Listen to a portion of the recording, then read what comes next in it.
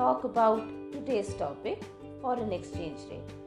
To begin with, our basic term, foreign exchange.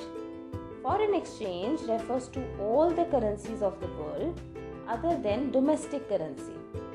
If we say from India's point of view, rupees will be the domestic currency and all other currencies, let it be dollar, pound, euros, will be known as foreign exchange or foreign currency. Let's move on to the next term, foreign exchange rate. The rate at which one currency is exchanged for the other is known as rate of exchange or foreign exchange rate. It is the price of one currency in terms of another currency. For example, if the exchange rate between dollar and rupee is 50 rupees for $1, the price of $1 in terms of rupee is 50 rupees. Other way round, if we say price of 1 rupee in terms of dollar, it will be 1 by $50. So rate of exchange measures the external value of national currency, the purchasing power in terms of foreign currency. Moving on to the next topic, the concept of currency depreciation and currency appreciation.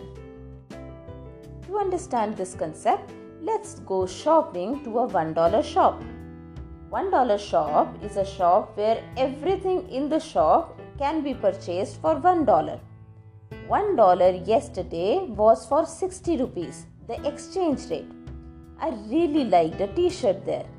The $1 yesterday, since costed me 60 rupees, I could get the t-shirt for 60 rupees. Today, a friend asked me for the similar t-shirt and I went to that $1 shop once again. The exchange rate today was $1 for 65 rupees. Now, for the same t-shirt, I had to pay 65 rupees today because of change in exchange rate. Since the exchange rate increased and I had to pay more, there is decrease in the value of domestic currency in terms of foreign currency. Or for purchasing the same amount, same t-shirt, I had to pay more rupees. Hence, we say that the currency has depreciated. If we want to understand the effect of currency depreciation on export and import, we can say the currency depreciation will lead to increase in exports because domestic goods are now more cheaper, and it will lead to decrease in imports because foreign goods are now more costlier.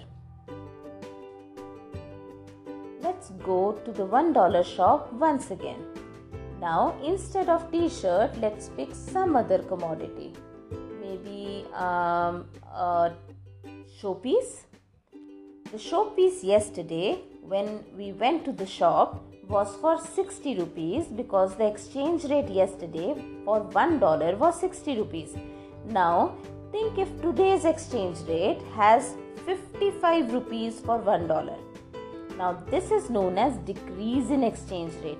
We also say it is currency appreciation. Currency appreciation is increase in the value of domestic currency in the terms of foreign currency.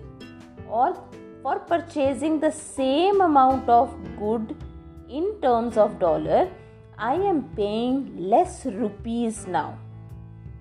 What will be the effect on export and import? Let's understand.